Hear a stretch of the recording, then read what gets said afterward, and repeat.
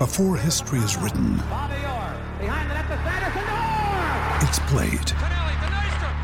Before it's frozen in time, it's fought one shift at a time. Before it's etched in silver, it's carved in ice. What happens next will last forever. The Stanley Cup Final on ABC and ESPN Plus begins Saturday. G'day, Mike Hussey here, but you can call me Mr. Supercoach. KFC Supercoach BBL is back and there's 25 grand up for grabs. So what are you waiting for? Play today at supercoach.com.au. T's and C's apply. New South Wales authorisation number TP/01005. Joining us to talk UFC, talk a few of the Kiwi fighters around the traps and what's coming up as well on your MMA fight calendar is Hot Rod McSwain, New Zealand trainer and former pro fighter himself. G'day, Rod. How are you? Hey, good. How's it going, Ricardo? Yeah, good, thanks, mate. Good. Yeah, I know the boys at CKB are going to be pretty busy at the moment because it's not just obviously UFC fighters. You've also got boxers and kickboxers in the gym as well. And one of them is fighting this weekend over on that Kambosos Haney card, isn't he? Up against David Nika. Yeah, I think there's two of them on that card, bro. We got Titu Mosanga, and we also have Himiahio, bro. So there's two of the boys on the card. Yeah, fantastic. Who's heading over for that? So you got Doug. Doug will be heading over to help the boys out. Boxing coach Doug. Yeah, I think Himiahio looks like he's the goods, man. He looks a great fighter, but I don't know that his opponent is going to be as much of a challenge as you would like, but boy, that David Nika fight looks interesting. Man, I'm definitely looking forward to that. Titi Motusanga, he's pretty good, man. He hasn't had the right challenge here in New Zealand, and with sparring partners like Israel and Carlos, who can mimic the movement, height, and looks like of David Nika, bro, I'm really excited for that scrap. I mean, Nika has him on in height and reach. So what's been the work-ons, and how do when you've got a fighter, obviously you can't use the legs. It's a boxing fight. So when you've got a fighter going into something like that, how are you preparing them to take on a guy with better reach and better height? Well, if it was me personally, Doug's an excellent boxing coach and great footwork, both stances. He's got the boys fighting orthodox, southpaw, cutting the tall fighters off, cutting off the ring, great ring awareness. And if you watch Hemi fight, he a lot of the time he'll cut off in southpaw, and people just don't expect to be attacked when someone's in southpaw, and it's very hard to defend. So I'd probably look to try and get on the inside, try and make him uncomfortable early on, and drop down to the body and try and set up something up top. Maybe try and turn it into a scrap rather than a long range fight, because Nika on the outside he's a dangerous guy, man. He's Commonwealth Games and just his experience in pro boxing. I'll try to get him on the inside, get in early, get to the body to try and get some gas away from him, and just really turn it into a scrap. Yeah, and I think that's probably something that, if you're David's coach, it's exactly what you're wanting to avoid. You're wanting to turn this into, Lennox Lewis versus David Tua, right? Use that length, use that jab, and just keep him off you and keep the fight at a distance. Yeah, exactly. That's textbook long-range fighter versus the shorter inside fighter, But, Tyson would try and rack up his opponents, try and get them to stand and bang a little bit longer. And if we can play those mental games, then it's a dangerous game to play. Yeah, very much so, mate. Very much so. What about Hemi? What do you know about his opponent? And what's the goal here? Is it just to get the W, or are you looking to, or is Doug with him looking to achieve certain things, work on certain things? Maybe you get a KO on the resume and look good for the cameras. I'm not too sure. Like always, obviously looking for the win. Probably looking for this is a chance, Ricardo, on a massive stage. This is probably the biggest stage the boys have had, and put two of them on there. As long as they come away with a good performance, potentially a good knockout for Hemi, this would be a great stepping stone to future cards on such a big scale like this one. So as long as the boys perform well, and Hemi always does, And even if Titi performs well, even if he doesn't get the W, man, this is going to set him up for some other bigger cards across the ditch, because Aussie, they're doing so well at boxing at the moment, putting on big shows, and we just want a ticket to the big show, you know? Yeah, totally, man. Well, you know, and Dean Lonergan's doing a lot of that work over there now, you know, as well. And we see him involved with Peach Boxing and, you know, the guys like Andre Mikhailovich and Jerome Pamplone and David Light, who fought over there last weekend as well. Man, there's some great fighters coming out of both countries at the moment. Oh, it's so good to see. It's been a long time coming, you know. It's finally, you know, we're finally getting recognised, not only in the South Pacific, but across the globe, how we used to be in K1. Now it's, and with David Tua, and unfortunately with Parker and his recent loss, but you know, the new blood is coming up, and man, they're doing well, eh? Yeah, doing really well, mate. We're doing really well on that world stage. I know we're going to talk some MMA shortly and talk about some of those other guys at CKB, but what next for Joe Parker, do you think, after that? Where does he go? Is it an Andy Ruiz? Does he try and get back in there with Dillian Whyte? What do you reckon he'll look to do? Yeah, it's a tough one, because I thought this fight for Parker was the right fight to make at the right time. Bit of a step down from his top 5 opponents that he's used to fighting, and take on someone a little bit lower in the rankings and try, you know, have a good performance. But unfortunately, bro, he was getting dominated and got caught. So I imagine rather than going up, he'd probably have to drop back down to maybe a top 20 or a top 30 opponent, get himself a win or get himself a couple of wins, build himself back up, and have one last go at the number 1 spot. Because a lot of people are, you know what people are like, man. You get a loss or you get a few losses, and it's the fight game, man. You're very vulnerable out there. You know, people see you at your highest of highs and they see you at your lowest of lows. You know, no sport puts you on the spot like combat sport. And people bringing him down, they didn't realize what he goes through for his training and his, you know, behind the scenes. You put everything into a camp. And I don't think this is the end of Joe. I think take a lesser opponent, get a win, get a few wins, start building your way back up. He's still young. Yeah, he's still only 30, young. Isn't he? Yeah, I think he's early 30s, coming up to mid 30s. And man, make another go at the title. You know, like, this is a couple of setbacks. We've all had setbacks. You know, Israel. Imagine if Israel quit after his knockout against Pereira. You know, now look where he is. He's about to fight him again, and what an opportunity that is. You know, so, you know, adversity is what we do next. And I think Joe Parker, this is definitely not the last we've seen of him. No, I don't think so either. But yeah, and it's like you say, I can't remember who it was, but it was somebody out of his camp was saying, you know, even ahead of this fight, and I don't think they were saying it to give themselves an excuse or anything, but they were just saying, look, you know, the days of fighters at this level having to only have, you know, no or one loss to be able to challenge for a world title. When you've got so many good guys around, you know, people are going to lose more fights because they're going to fight more, and there's so many more good guys around. So, you know, it used to be that you didn't really get a title shot unless you're undefeated, or maybe you'd had one loss, but I think that's gone now. Which is a ridiculous thing anyway. You know what I mean? There's a stigma around, especially in boxing, and it's more coming into MMA now, where people think, oh, well, you know, we get a loss, it's devastating for my career. It's no way. You know, I think Dan entered the UFC at 5 or 6 losses, you know, next to his record, and he quickly made it through to the top 5. And man, losing, you know, we either win or we learn. You know, some of the coaches let us know, okay, you win or you learn. There's you know, we don't take losses. We take learning curves, and then as long as you can grow from it and become better, then, you know, you don't learn too much from a win, Ricardo, you know, but holy shit, do you learn a lot from a loss. Yeah, I bet.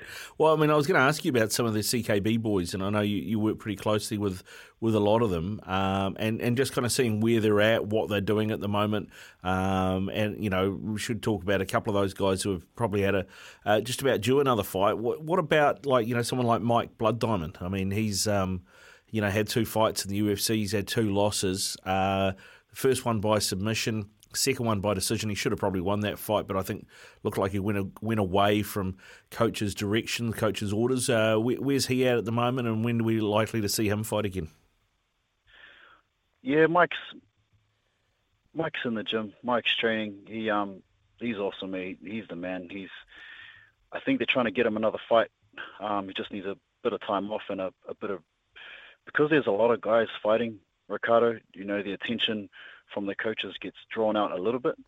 So you just gotta kind of not wait your turn, but just we can't just, like other camps, you have maybe one or two UFC fighters, man, and CKB, you got half the squad is fighting at the high level. So I think Mike's just taking a bit of time off and then slowly building himself back up. And then when he gets the call to potentially get a good match for him, and then we'll go from there. I think he's working on a lot of things. You'd be silly to throw someone back in soon after a loss. We've got a lot of footage of him fighting, and you can see of what he needs to work on, which is, he's got all the tools. You can see it. Just a little bit of listening in the corner, similar to myself, Dan, sometimes we just want to do what we want to do, and that doesn't always turn out for the best. So yeah, hopefully we'll see Mike, I don't know, in the next few months, make a comeback. I would imagine that the big work on for him at the moment is takedown defense. Would that be right? To be honest, that was the whole last camp, and man, he was very hard to take down. And even in the last fight, that wasn't the thing that worked against him. What worked against him was allowing to be so close.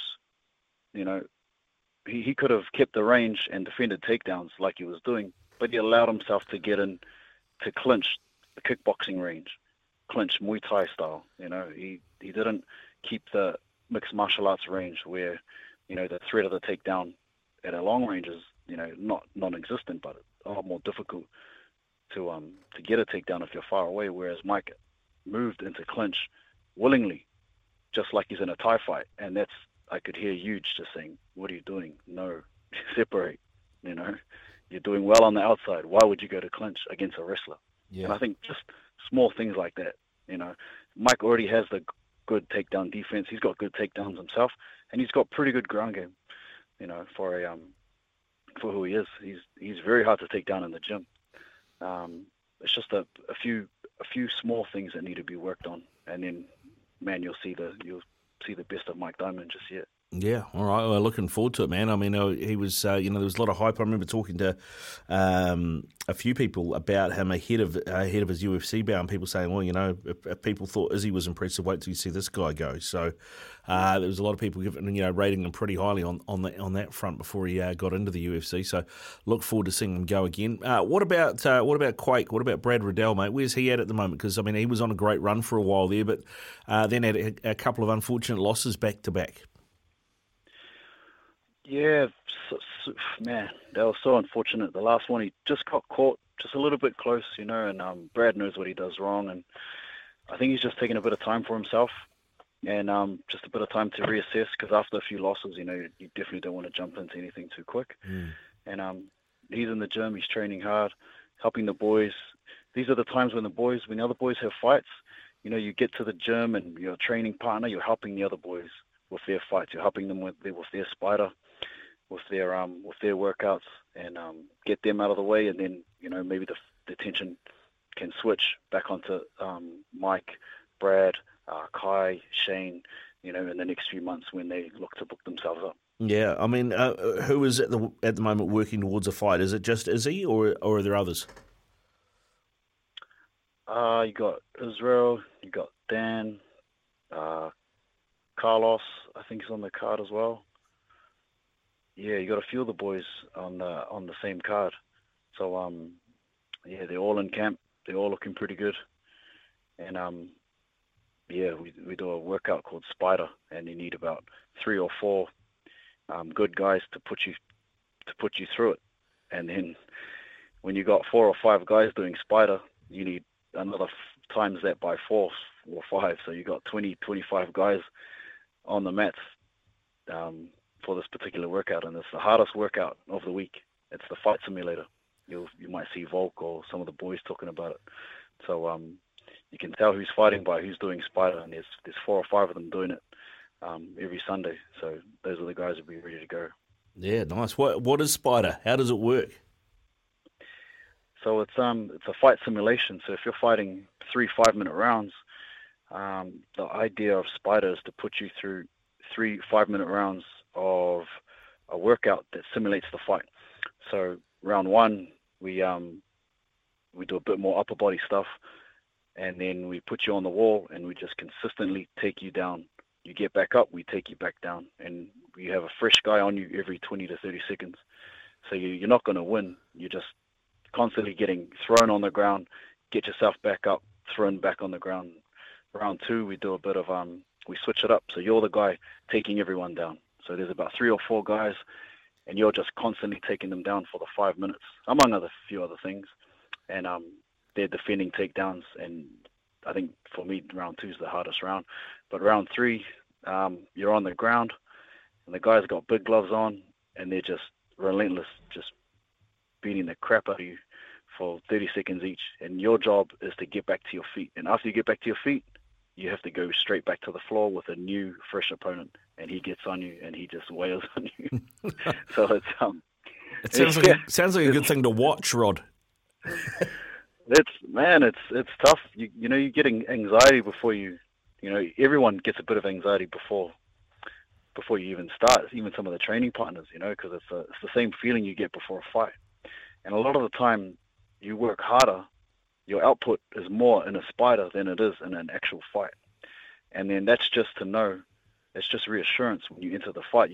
Man, I've done this in training. I've thrown more punches than I will throw in this fight. I've thrown them in training. I've defended more takedowns. I've pushed my body to the limit. I know I can go there if I need to go there. So having that reassurance is great. And you see the boys 4th and 5th round, and you see them come through, and you see them most of the time being the fitter of their opponents. You got Volk, Israel, Dan, and Kai. They're super, super fit. And the reason behind that is they've done it in the gym, and they've done harder in the gym than in their fights. So they got that in the back of their mind. The fitness, the endurance, the toughness, the mental toughness, it's all there. That's one part of the game they don't need to worry about. Yeah, mate. That's it sounds intense. So you got Charles. You mentioned Carlos. You mentioned there is training. So is Dan. So is Izzy. Izzy's been in the news a little bit recently. Well, not so much him, but people talking smack about him. How's that gone down? And what did you make of the stuff that was said about him getting KO'd? I think Israel's. He knows what casual fans are like, and he knows what the real ones are like. Any real fan or anyone who knows anything about mixed martial arts, who's generally interested, would go back and watch the fights. That's his normal comeback is, have you seen the fights? Have you watched the entire fights? And if people haven't, then all they see is the highlight of him getting knocked out. If people have watched the fight, they know they wouldn't even be asking the question. They know that Israel was winning both fights, and just unfortunately got caught in that second fight. And I think, it'd be a tough subject to talk about. Who wants to talk about getting knocked out?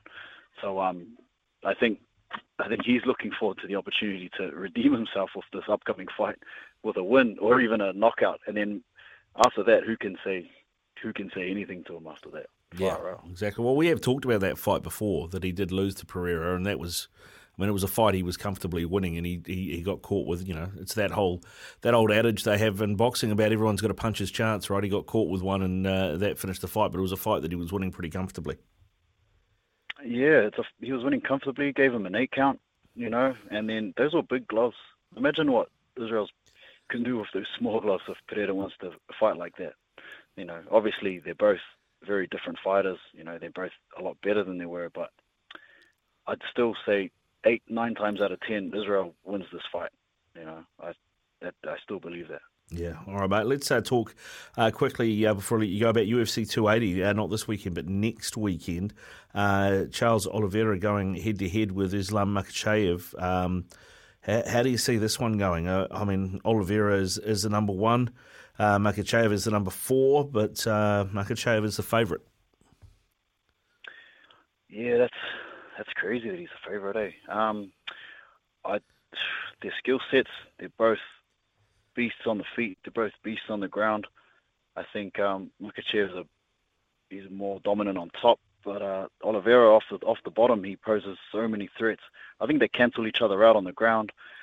So then, takedown-wise, Makhachev is a bit strong in the takedown, but Oliveira is probably stronger in the clinch. And I'd feel that Oliveira would be a little bit stronger on the feet. So it's kind of even in that regard, but then you look at the experience and you look at their previous opponents, and Oliveira's fought everybody, and he's been in the face of adversity, he's been dropped, he's been hurt, and he's come back and won. Makhachev has never been tested like that until, except when his last knockout loss a few years ago. You know, he hasn't really been dominated or been hurt and then come back from adversity. So I'm going to go with Oliveira just purely based on being a champion, being a consistent champion, being knocked down, come back and won. In nearly all his title defenses, he's been knocked down, come back and won. So, you know, he's hard to put away. And I don't think Makhachev has the power to put him away. And on the ground, I think they'll cancel each other out. So I'm going to go with Oliveira on this one. Yeah, and I think, Oliveira's had 41, fights at this level, and he's only gone the distance 5 times. So he tends to finish fights, right? I mean, and that is something that we don't see from Makhachev. He goes to the cards a lot more. Yeah. Yep. And 5 rounds, they'll both be ready for 5 rounds. I just really see Oliveira, just his experience, just shining through, champion fights. Look at his opponents compared. Far out, I'm really looking forward to the Ricardo. The bantamweight title's on the line as well. Aljamain Sterling defending against TJ Dillashaw. I look at that reach advantage of 4 inches that Sterling has and think it's probably enough. It's enough of a difference to give him the edge here. Yeah, I like both the guys. Old TJ and his doping. Oh my gosh. Aljo's grappling, and he's probably the first time that he'll fight someone who has similar grappling to his. So TJ can wrestle, and so he'll be hard to take down, and his jiu-jitsu is pretty on, compared to his Aljo's last few opponents where he had the clear advantage on the ground. I don't think he'll have the advantage on the ground as much against Dillashaw. So then it'll come to the feet, and I think Aljo's stand-up he can stand for so long, but he's always looking for the takedown.